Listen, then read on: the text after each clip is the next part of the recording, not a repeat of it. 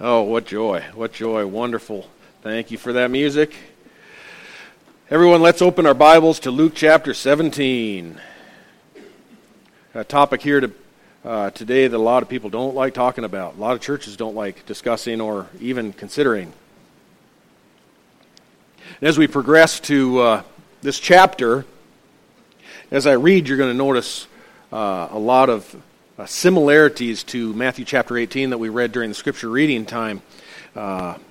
This could be due to the fact that Luke was condensing material from the same occasion. More likely, Jesus taught similar material or the same material on multiple occasions. You know, remember there were no recording of voices in that day. So as he would go to multiple audiences in different locations, he would surely repeat themes to the multitudes that he encountered. He would have probably also reinforced certain principles directly to his disciples by drawing their attention to it again and again. In chapter 17, verse 1, Jesus said to his disciples, "It is inevitable that stumbling blocks come, but woe to him through whom they come. It would be better for him if a millstone were hung around his neck and he were thrown into the sea than that he would cause one of these little ones to stumble. Be on your guard. If your brother sins, rebuke him, and if he repents, forgive him. And if he sins against you 7 times a day and returns to you 7 times, saying, 'I repent,' forgive him." That whole passage there, if you look through Matthew chapter 18, even previous to what we read during our scripture reading time, all that material is in Matthew chapter 18 about hanging the millstone and other things. Clearly, Christ wanted his disciples to realize that there would come stumbling blocks, that is, offenses or temptations. These are sins that might cause other believers to stumble as well. The term in the Greek is scandalon, and that was used originally to refer to a bait stick that was put into a snare in order to trap a bird or an animal. A stumbling block is not a whole lot unlike that small piece of cheese that you put into that little spring-loaded mousetrap in order to allure the victim to the trap.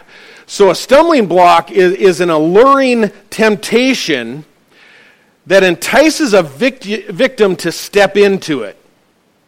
And we notice this temptation is introduced in our passage by way of a person. A person introduces the stumbling block. In fact, the Greek word order would more literally be represented in this way. It is impossible that stumbling blocks not come. It's going to happen. It is impossible that they not come. It is inevitable. So Jesus wants his followers to anticipate that, to be conditioned, because there are going to be temptations that are going to cause us to stumble if we're not ready. They will surely come. But although it is inevitable that stumbling blocks come, it is not inevitable that we must step into the trap.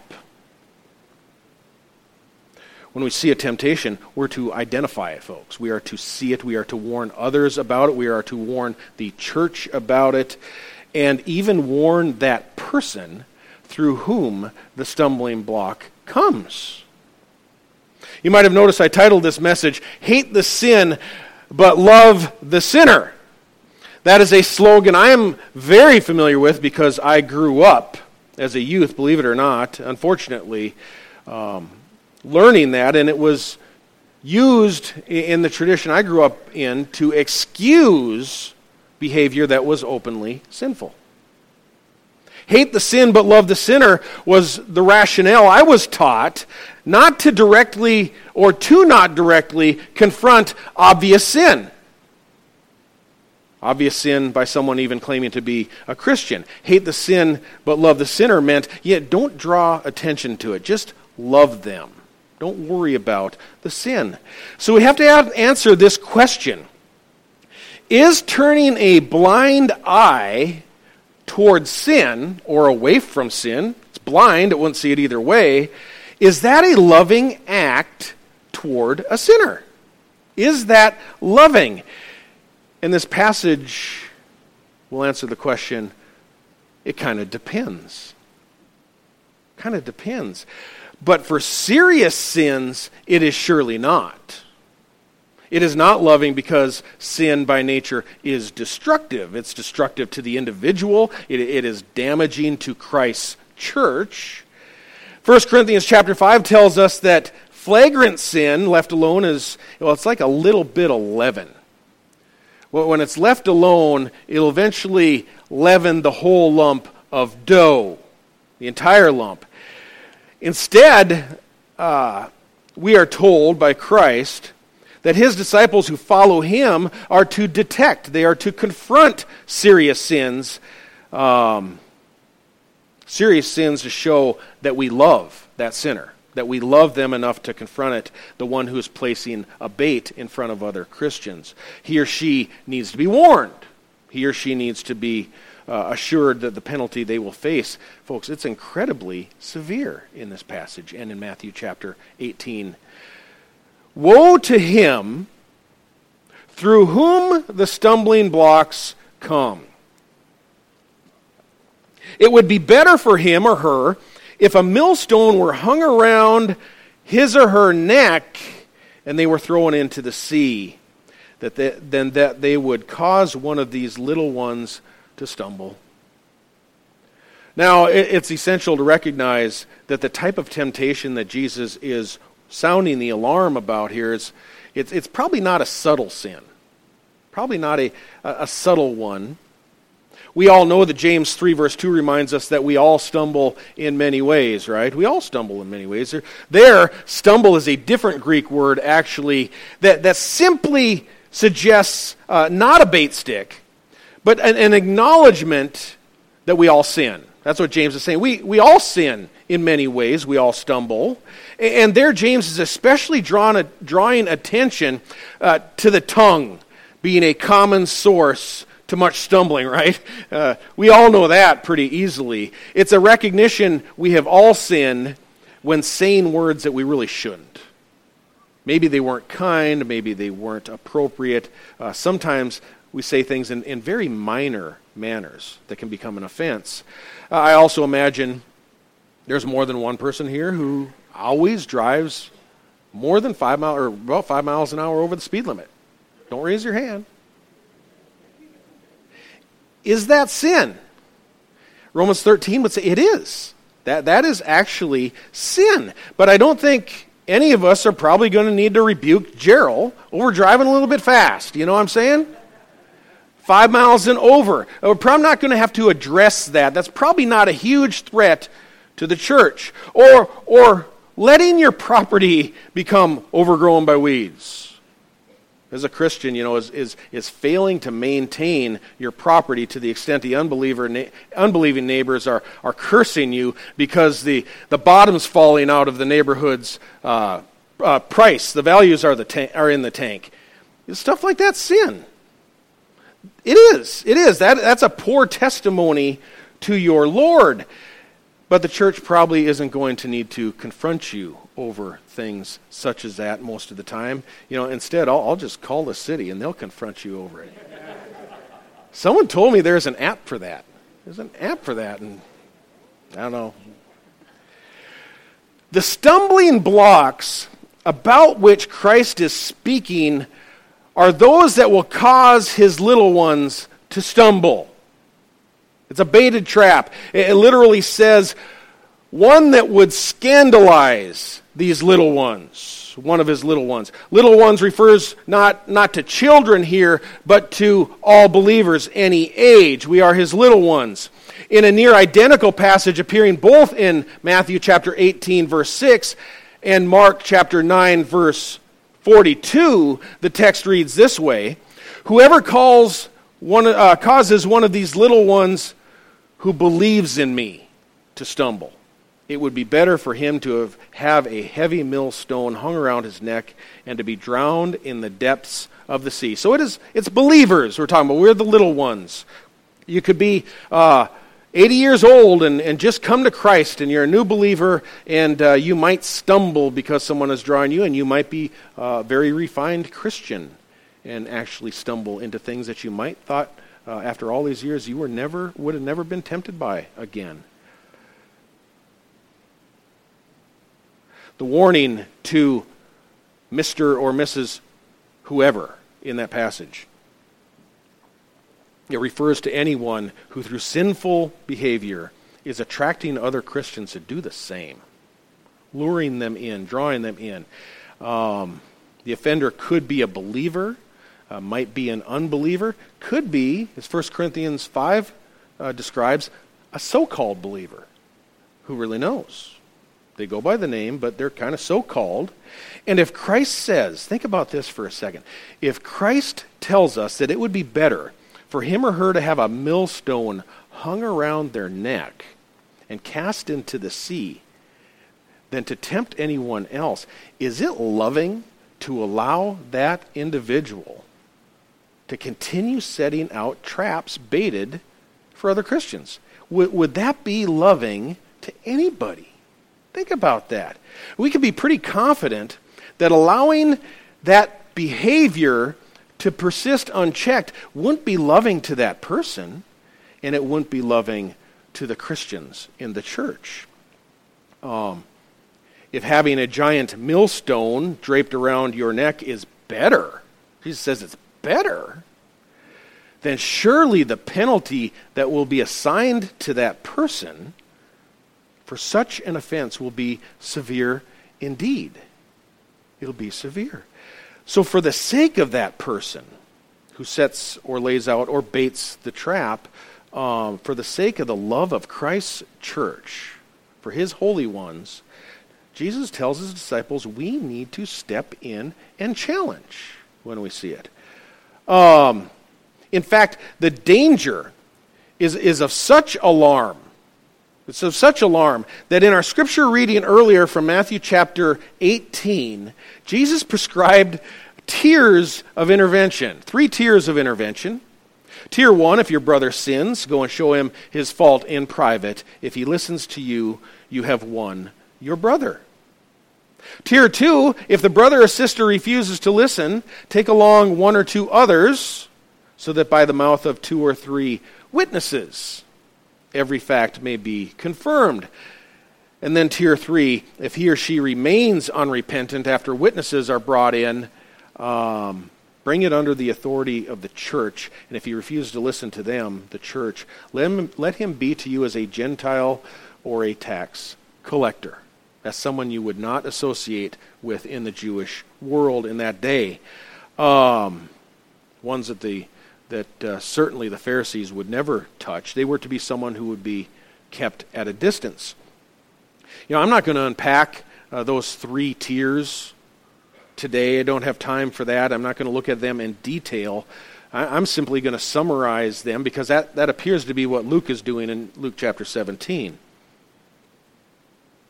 But beginning in verse 3 of Luke 17, Jesus says, our first initiative is to be on your guard.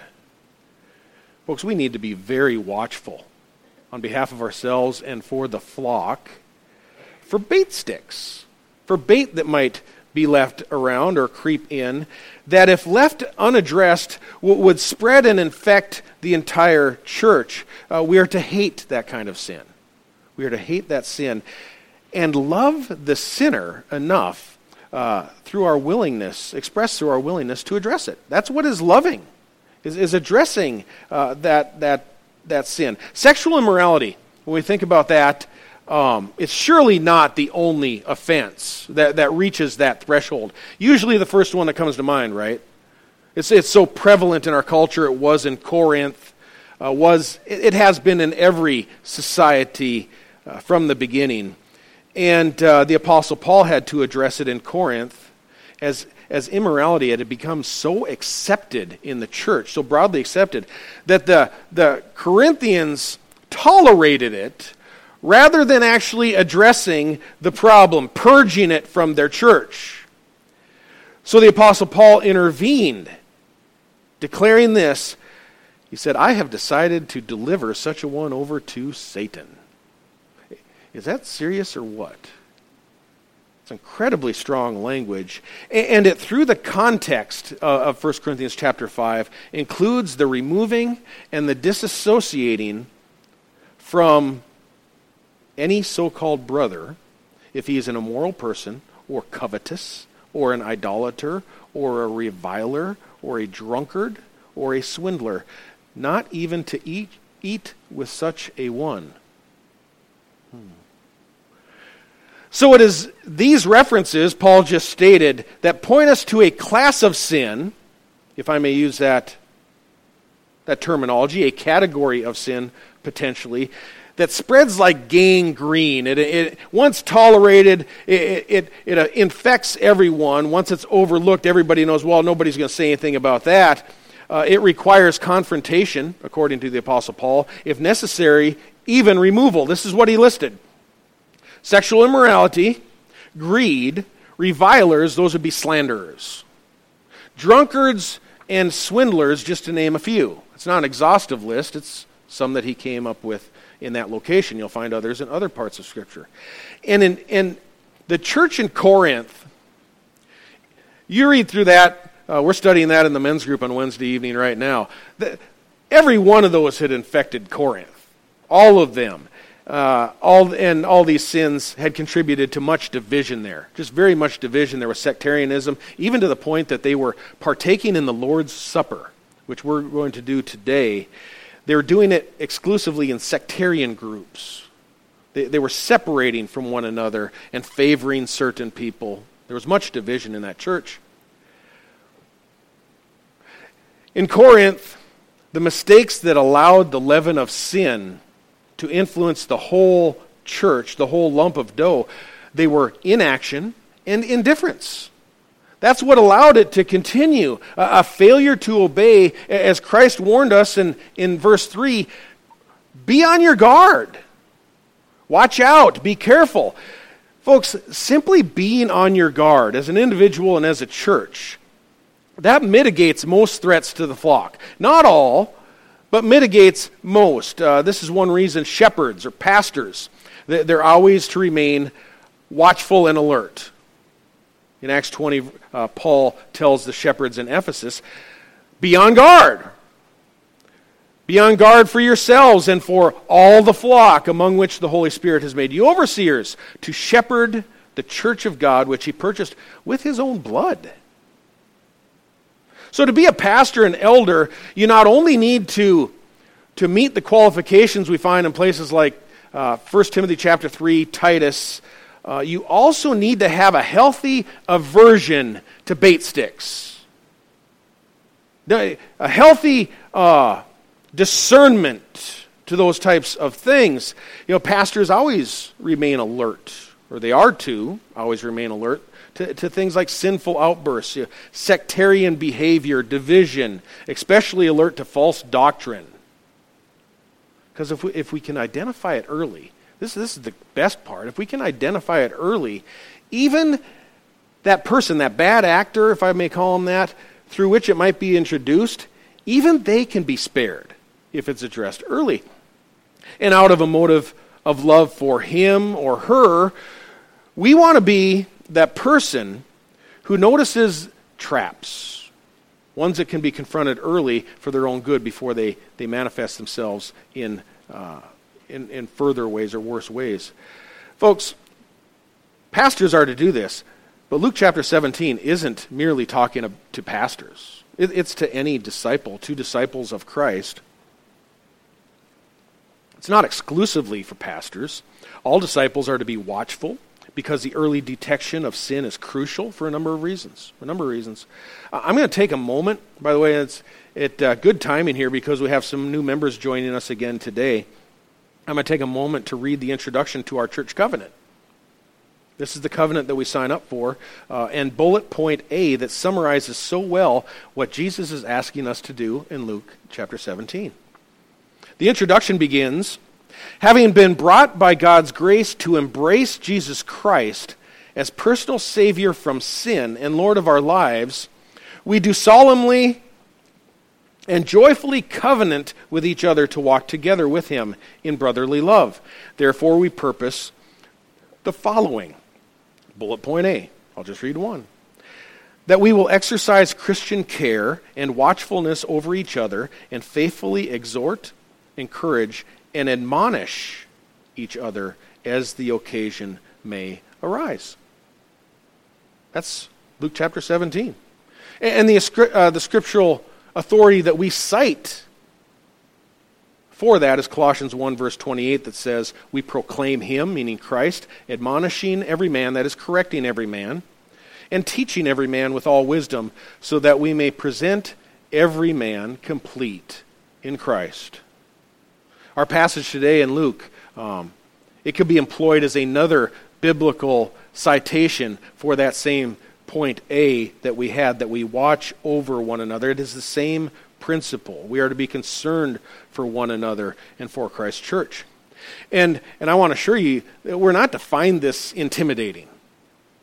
We aren't to fear this type of watchfulness, because the motive behind the correction or the admonishment, it's always love and restoration.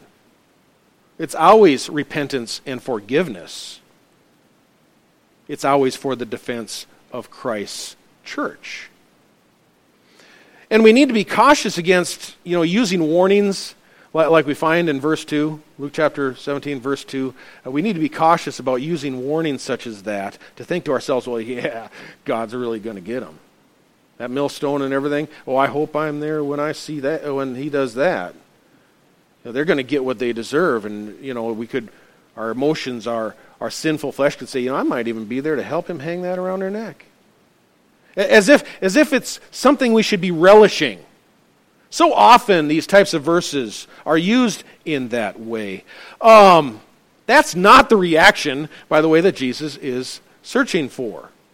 In verse 3, where it says, be on your guard, you can't see it in the English either. I want to make mention of this. It's important for when we get to Peter's statement in Matthew chapter 18. But when it says be on your guard, you can't see it in the English. Most of the modern English versions, but the your is plural. All y'all, right? The King James translates the beginning of this verse better, saying, take heed to yourselves, meaning all. Take heed to yourselves. There you can sense the plural. Jesus is addressing his disciples as a group, as a family. Watch out. If your brother sins, rebuke him. If he repents, forgive him. And if Paul would have had the opportunity to apply Luke chapter 17 to the sexual immorality in Corinth, he might have said something like this. If you would have been watching, y'all could have stopped this from the very beginning if you'd just been watching. Way ahead of time, you could have stopped it. That would have been the loving thing to do, just to stop it before it got out of control. We don't want to tie a millstone around anybody's neck. We don't want anybody having a necktie made out of a millstone. Nobody wants that. We want to forgive. If you or I encounter a brother or sister sinning and we address it quickly, we'll save everyone in the church a lot of agony. Everybody, especially the bad actor, the perpetrator, whatever we identify that person. We should have concern for them. And again, we need to be cautious to recognize that this is a category of sin that rises to the level that it will scandalize others. It's not every single sin that we can think of. Let me explain. I'd imagine each of us here is immensely grateful that this church, Port St. Lucie Bible Church, is not saturated with ex-members of Hitler's Gestapo. For you young folks who maybe haven't read yet on history of World War II, the Gestapo secret police were ruthless in exposing adversaries of Hitler. They were watching for him. They were out to get him. They wanted to label them. They wanted to pin them down. But members of Christ's body are not adversaries to one another, hoping to expose every minor character flaw. Maybe to make ourselves feel righteous. I honestly do not sense, this is honest from my heart, I don't sense a judgmental spirit or condemning spirit in this congregation at all. I really don't. So thankfully, the last part of this lesson, for us here, it's more preventative medication or preventative diet, just to be reminded of all of this, not a prescription for a chronic illness. Because that can infect a church too. We are very long-suffering, forgiving, and need to continue to be in this church. Colossians 3 verse 12 reminds us, "So as those who have been chosen of God, holy and beloved, put on a heart of compassion, kindness, humility, gentleness, and patience, bearing with one another, and forgiving each other, whoever has a complaint against anyone. Just as the Lord forgave you, so also should you. Beyond all these things, put on love, which is the perfect bond of unity." We need to remain forgiving of complaints against one another. Not all sins require that we pull the fire handle and dial 911. Not all are a big to-do or need a big to-do made about them, especially when the offenses are minor. They're small offenses, personal offenses. Forgiving is far better than courtroom litigation. Ask anybody who's been there. I'm certain that I have offended persons here, either through poorly timed words or a lack of words or the type of words that I didn't catch myself saying or wasn't careful enough, because I'm prone to being oblivious and sinful. I'm prone to that. But I don't think I orchestrate my words. You see the difference? Orchestrate my words with an intent to injure on purpose. That's a different type of thing. And when I've been offended, I don't think most of the time it was deliberate. I really don't.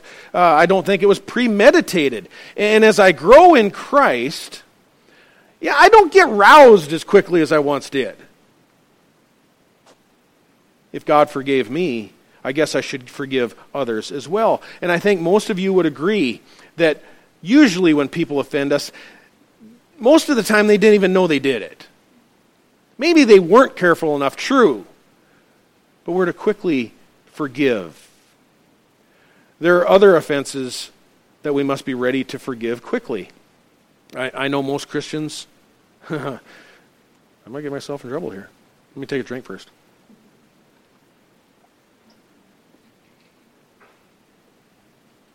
There are offenses we must forgive, and I know most Christians are not terribly fond of smoking. We also know it's a very difficult habit to break. Very difficult. I've stated in membership orientation that we ask people to avoid smoking on the property. We don't want to model that to our young people. Young people, that's a very dangerous habit and difficult to stop. Don't do it, please. Please don't do it. I've had more than a couple people here transparent and honest enough in private to say, they struggle with it. They struggle with it. And you know what? I am more concerned about the victory of that person than I am making an example out of them and exposing them. And the highest priority Christians should want to have is to defend the reputations of our fellow Christians. Very, very important. We need to use discernment because Jesus isn't addressing all offenses here. Now, if someone started handing out Pall Malls before Sunday school, then we're going to have a problem. But we know all sins are not rebuked equally in the same way. James says, to one who knows the right thing to do and does not do it, to him it is sin. But we don't go around calling people out for failing to chip in or failing to do something. It is sin, but you don't go confront people most of the time. We've learned in Luke there are differing offenses of sin, differing levels of sin. Not tiers really, but there are offenses that offend more than others. Look at our legal code. Speeding for 5 over, you're probably never going to get it. That's why we do it. Not me. Speeding at 20 over, you're going to get a pretty nice fine, a couple points, I imagine. 30, 40 over, oh, you're going to jail. Directly to jail. Do not pass go. You see, even in our legal code, we recognize this all the time. Not all penalties are identical for offenses. We see this in Scripture. There are certain offenses that are abominations to the Lord. There are others that we overlook out of love. When a church majors in the minors, you follow me? When a church majors in the minors and deputizes a Gestapo, it begins to suffer immensely. There are questionable activities that aren't in Scripture. You know, one Christian sees another in a bikini, another with a glass of wine at a restaurant. And the next thing you know, there's an uproar. Somebody wanting to expose what they feel offends them. They want the perpetrator of that publicly rebuked. I'm glad we're not like that here. There have been churches that have become strung so tight, their guitar strings are so tight, that they hang their hat on passages like this, meaning to rebuke. Nobody enjoys being around one another anymore. You're dressing wrong, your makeup is wrong, it's all wrong. Your style of music you listen to is wrong. You have too many tattoos, that's wrong. But these are not the category of things that Jesus is warning against. How do I know? How do I know? Because Scripture nowhere directly addresses them.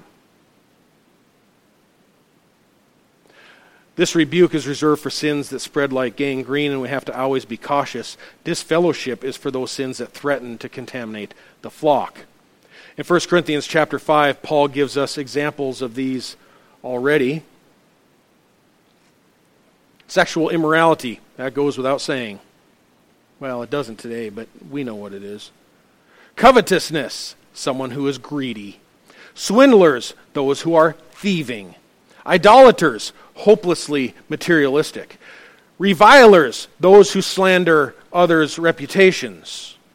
Drunkards, those who abuse substance. Scripturally, these characterize the threats that are dangerous. So be on your guard. Be on your guard. How would we stage an intervention? You'll probably encounter this before Gerald or I or any of the elders do. Probably will. And for their sake, you rebuke him or her privately first, in a group second, church gets involved third. Hopefully it never gets that far. The earlier the better, because it just spares their reputation. Just spares their reputation. You must hate the sin, but love the sinner. You know, Jesus says, if your brother sins, rebuke him. If he repents, forgive him. And I believe Luke 17, verse 3, if you can get a finger back in Matthew 18 and keep one in 17:3. I believe Luke 17, verse 3, ends the prescription for confronting the majors that we just mentioned, the major sins. That process is structured in Matthew 18, verses 15 to 20. If he refuses to listen after 3 efforts, Jesus says, treat him or her as a Gentile or a tax collector. Paul commanded the church with these words, remove the wicked man from among you. Verse 4 then in Luke chapter 17, put on your thinking hats now. It introduces a new thought as it corresponds to Matthew 18:21, where Peter begins to speak. Verse 4 introduces a new thought. Both of these locations have to do with smaller personal offenses. Because Jesus had already said in Matthew 18, expel the wicked brother on the testimony of 2 or 3 witnesses. Jesus is very clear, just like Paul, remove him, disfellowship him or her. Oh, how cruel. How cruel. Dare we do that? Dare we do that? Answer is yes. The answer is yes. Jesus says when 2 or 3 witnesses agree on the offense. That's what it's talking about. When 2 or 3 witnesses agree, and when prayerfully addressed, not running roughshod over people. God assures it shall be done on the basis of 2 or 3 witnesses. And where 2 or 3 witnesses have gathered in my name and provided testimony about another man's sinful conduct, Jesus says, I'm with you. I am with you. Biblically, courtroom verdicts always hinge on the basis of 2 or 3 witnesses. That's Old Testament and New, so that every fact about an unrepentant brother can be confirmed in Matthew chapter 18. The phrase where 2 or 3 are gathered, it's not reassurance that God is with us wherever 2 or 3 are gathered. He is equally present if you are a Christian locked away for your faith in a solitary jail cell. God is there too, yes. What Jesus is saying in Matthew 18, verses 15 through 20 in context, is that when the church has prayerfully gathered, having heard and cross-examined all evidence about an immoral brother on the basis of 2 or 3 witnesses, whenever 2 or 3 agree, our decision is God's decision. Jesus affirms he is present in spirit, right there in our midst. Don't hesitate. Remove the immoral brother. Treat him as a Gentile or tax collector. Matthew 18 is for so long been misinterpreted and misapplied in numerous ways. Some have said when 2 or 3 have gathered sincerely to pray, God will do whatever you ask. That's not it. It's been used to suggest anywhere 2 or 3 Christians are gathered, even on a plane flight for an hour or 2, it establishes they're having church wherever 2 or 3 are gathered. That's error. That's error. They haven't covenanted themselves together. They don't come under a common church. They make no ongoing commitment to one another in a local church. They're going to get off the plane in a couple hours and probably never see one another again. That's not having church. What verses 15 through 20 mean in context is that when 2 or 3 witnesses have been gathered and testimony supplied to the church of an unrepentant brother, Christ wants the man purged. Purged from the flock. Christ saying, I'm there in your midst, is him reassuring the church that we are actually acting in his name, in what he would want to have done. Comparatively, in verse 21 of Matthew 18, the subject changes.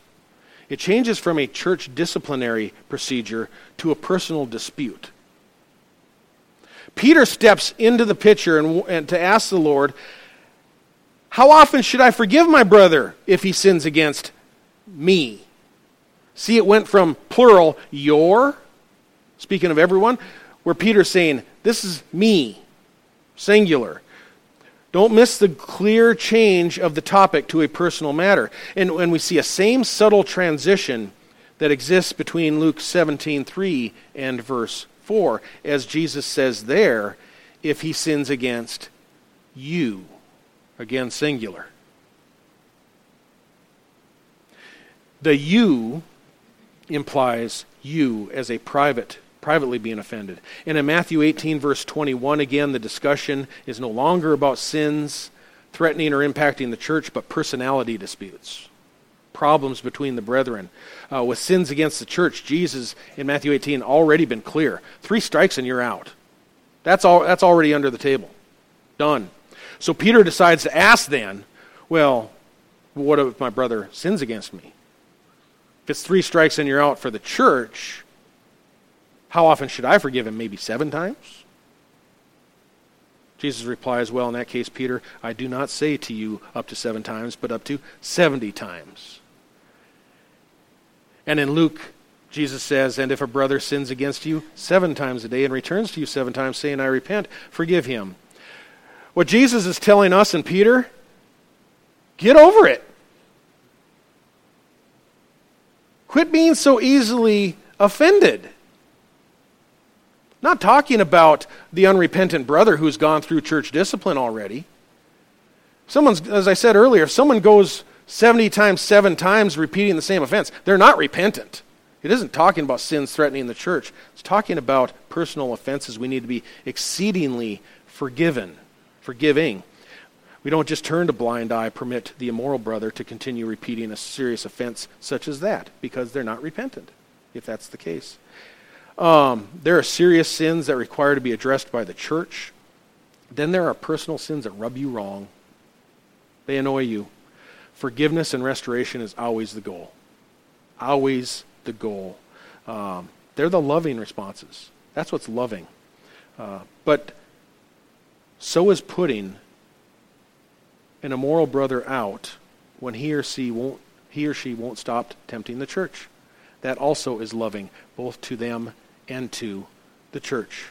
If he or she is actually a Christian, they should respond to steps 1, 2, or 3. If they bow up against the church, Jesus says, remove them. Remove them. In a moment, I will ask the men to come forward to serve the Lord's Supper. Last week, I made mention of doctrinal sins that must be expelled from the church. Paul doesn't include heresy in the list of 1 Corinthians 5, but he makes it very clear elsewhere, a focus of his in many other places in Scripture. In 2 Timothy 2, verse 17, the talk of Hymenaeus and Philetus was spreading like gangrene. And among other errors, these two men had gone astray from the truth, teaching that the resurrection had already taken place. They were really upsetting Christians, is what Paul writes. Teaching that the resurrection had already occurred and you missed it. That wouldn't be good. I'd be pretty upset too.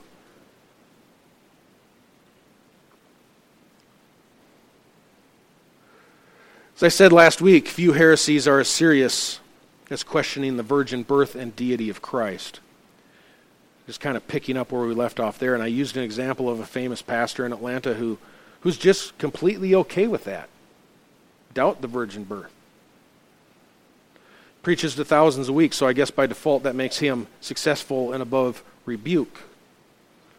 But these doctrinal errors they're not new to the church. Church has always been plagued by them.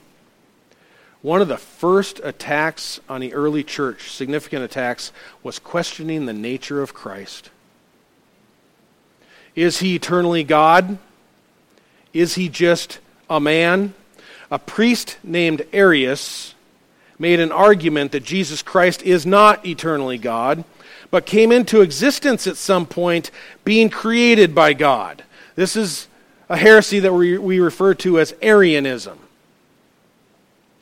Any teaching that denies the eternal sonship and deity of Christ, it's usually a manifestation of Arianism. It's all around us, folks. It is all around us. Among many errors, Mormons and Jehovah's Witnesses deny the Trinity and or eternality of Christ. As a religious sect, Seventh-day Adventists believe Jesus is not eternally God, but that Christ was created Michael the Archangel. Now, I'm not saying that every person who attends those churches even realizes that. But that's what their official doctrine believes. Jesus was created. Ran into it right here about 4 years ago. A man attending for a few weeks, wasn't a member, in the back couple rows here started telling people that Jesus was Michael the Archangel. We heard about it, got wind about it because people were watching. They brought it to our attention.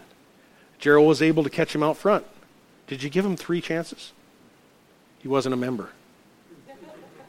The guy wasn't a member. Gerald caught him very firmly. You don't doubt the deity of Christ, the virgin birth. You cannot do that and be Christian. So he just confronted him politely, asked the guy, is this what you believe? Is this what you're teaching? The guy said, yes. Gerald said, you're not welcome here.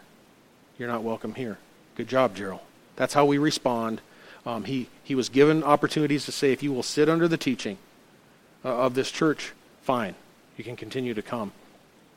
If you're going to teach things like that, you're not welcome here. Speaking of Arianism and confronting it, led by a bishop named Alexander and a deacon named Athanasius, the early church settled this dispute at the Council of Nicaea in 325 AD as they ratified in creed what Scripture has always clearly taught. This is great stuff. The Council of Nicaea, folks, did not invent the deity of Christ. You will hear that. They defended Orthodox, that means correct believing Christianity, from attack.